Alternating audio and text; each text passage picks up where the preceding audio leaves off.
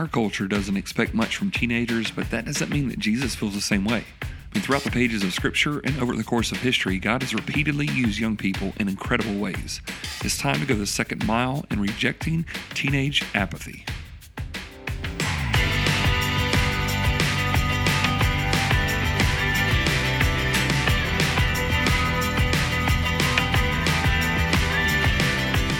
Hey, this is Travis Agnew. Thank you for joining me for the Second Mile podcast, where we seek to live out the words of Jesus from Matthew 5:41, where he says, if anyone forces you to go 1 mile, go the second mile. Do more than just the bare minimum. And today, I want to talk specifically to the teenager or the teenager in your life to do more than just the first mile Christianity, which is go to church every so often when there's nothing better on the table, go to youth group when there's nothing else going on with your friends, read the Bible when you're in trouble, pray when you are desperate, worship when you're at camp. You can see where all this is going, right? See, that's first mile youth Christianity in our culture today. And honestly, we need some young people to step up and decide that they're going to follow Jesus intently and passionately and not just do the bare minimum. And the thing that I am encouraged as, number one, as a father and seeing teenage kids in my house want to follow Jesus passionately, as being a pastor and seeing young people in our church desiring to do more than just the bare minimum and going to camps and events and seeing that there is a growing hunger than I've ever seen before.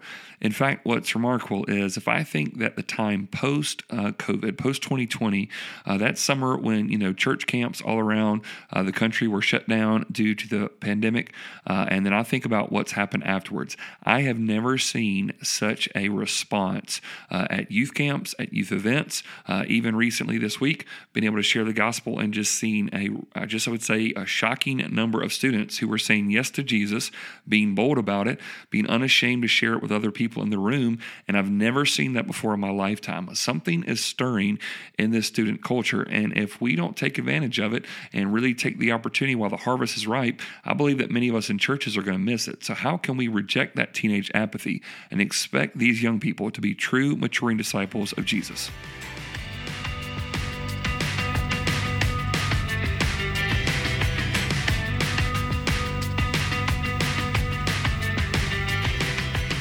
Now listen, I understand that it's challenging to be a teenager these days. I know if you are a teenager, if you've got one in your life that you care about a lot, I hear it from a lot that many students that are teenagers comment on the stress that come from a few different sources, right? There's peer pressures, unending assignments. It seems like it grows every single year. Relational dramas, that's always been there, but phones make it a whole lot more accessible. There's tempting situations. There's demanding authorities, which might be parents, coaches, teachers, you name it. But during these pivotal years, there's really a lot of pressure that young people feel. And while this time of life has always been full of unique challenges for every generation, I don't doubt for a second that the teenagers that are existing in our culture today are experiencing an increasing amount of adversity. If a teenager feels overwhelmed at their age, I totally get that. It is challenging to be a teenager these days, but I really want to offer them a different type of challenge. In their journey from childhood to adulthood, I want those teenagers to do more than survive through the opposition, but really learn how to thrive in the opportunity. I hope and pray that for any teenager listening, that you can live these years as a dedicated disciple of Jesus, eagerly seeking after his ways, diligently maturing in crucial areas. Don't even entertain the thought of wasting these years. So many people do that. You don't need to. You should use these years intentionally to grow spiritually by leaps and bounds and see the rest of your life on a trajectory of following Jesus intently. And, out of all the things, all the conflict, all the issues that might come up, out of all the hardships you feel during teenage years, I can imagine that one of the most consistent is that awkward tension between what I would call restraint and responsibility, okay? As you age, you become more convinced that you see things clearly, you can handle situations independently, and I know that you can, right? You're developing those skills. But you probably don't think that you need as many rules from your parents as you used to. You might inwardly think, or you might even be boldly enough to verbally process that you know better than many of the authorities in your life. Your personal confidence could be misaligned with others' perspectives when they think about how capable you are. I mean, in one sense, as a teenager, you might feel frustrated that some people still treat you like a child. In another sense, you don't want all the responsibilities of an adult because honestly, you look at some of us old geezers and you think, man, that doesn't seem that fun, right? But some people annoy you by explaining too much. Others might overwhelm you by expecting too much.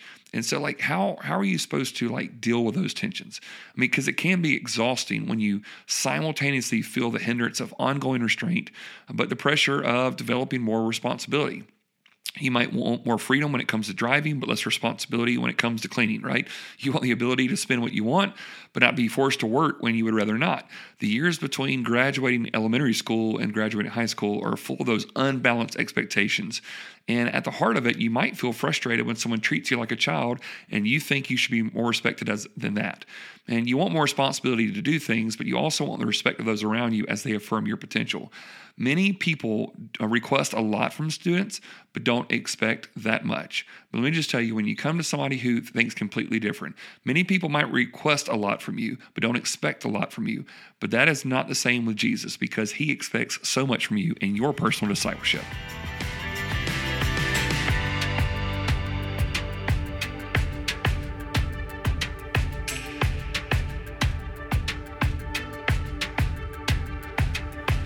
So if you are that teenager that is struggling with how you process all the different feelings in your life of like, okay, growing responsibility, but also really feeling disregarded.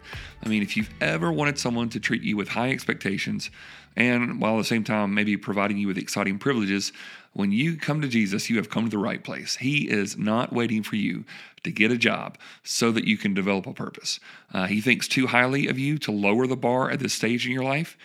He's not waiting for you to move out on your own before he asks you to step out in faith. So if you want to be respected for what you can do at your age, then you need to get ready because discipleship is not something that only he calls adults to. I was thinking about a young person I met recently that when he decided to really start following Jesus, he decided he was going to do this like all in, like right away. He wasn't going to wait. He remembered the day when he received the gospel. He celebrated on his baptism day. I mean, there was just a sincere joy about him. Now, after receiving the gospel and saying yes to Jesus, he really wasn't sure exactly what was supposed to happen next. He was eager to find out. I just remember seeing like so much joy and intentionality in him, but he just didn't know what to do. So what was beautiful is I watched some mentors in his life that he knew within his church helped start his first Bible reading plan, and man, he got after it. They really connected him with other guys his age who wanted to grow in a group, and they really started growing. And, you know, whenever the questions would come up, they would take the time and be intentional to assist him with those growing set of concerns or just confusion when it was coming to things of the Bible or just how you flesh it out as a disciple of Jesus. But I tell you what I saw was he was absolutely floored when like people in his church actually provided him an opportunity to serve.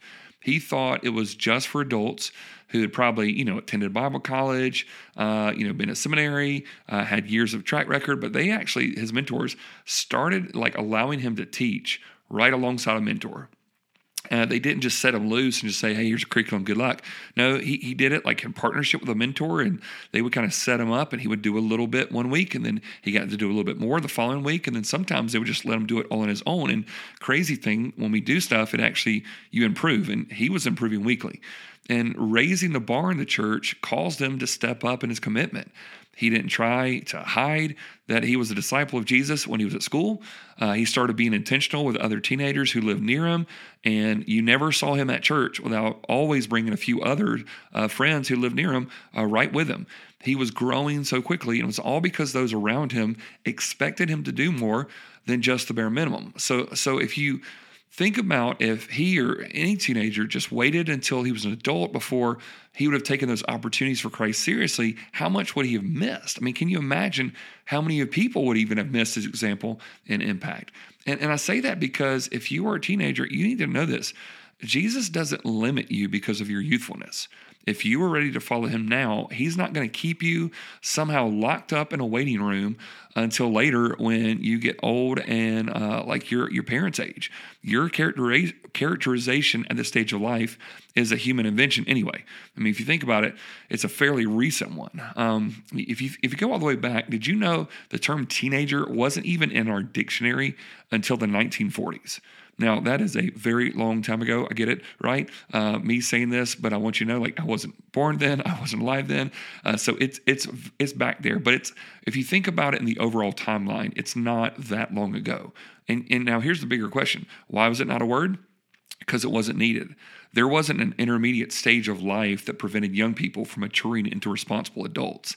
At that time, once you started coming of age, people started expecting more. The word originated from companies that wanted to make money off that generation by marketing products in such a way that they felt the need to get them. So like during the Great Depression, everyone had to step up and help out. And as society was recovering from all that, the economy saw a great incentive to make money by targeting these newly coined teenagers with products that they would see as necessary to fit in with those around them. The term became popular so that anyone at your age would go along with the crowd rather than stand out among it. So what I'm saying is, listen, don't settle for mediocrity with a prolonged period of development from childhood to adulthood. Why would you wait to do something great when God has used people your age many times before? You can go through the pages of Scripture. You can look through the pages of history, and you can even look around your life and see that there are some people that even in their younger days, even in the earlier years of their life, they decided that they were going to follow Jesus intently, sincerely, and they did not wait for it. And so what I'm asking you to do is, this culture is telling you that you were too young to do certain things. There might be people in your church that are saying, you know what, you don't have the rights or you haven't been around long enough to engage in certain missional activity. But Jesus is saying, why would you get stuck on the first mile with a bunch of apathetic believers? Don't do that. Go the second mile and follow him now. Don't delay. Right now there are people all around you that need to see Jesus, and you can tell them. I hope to see you on the second mile.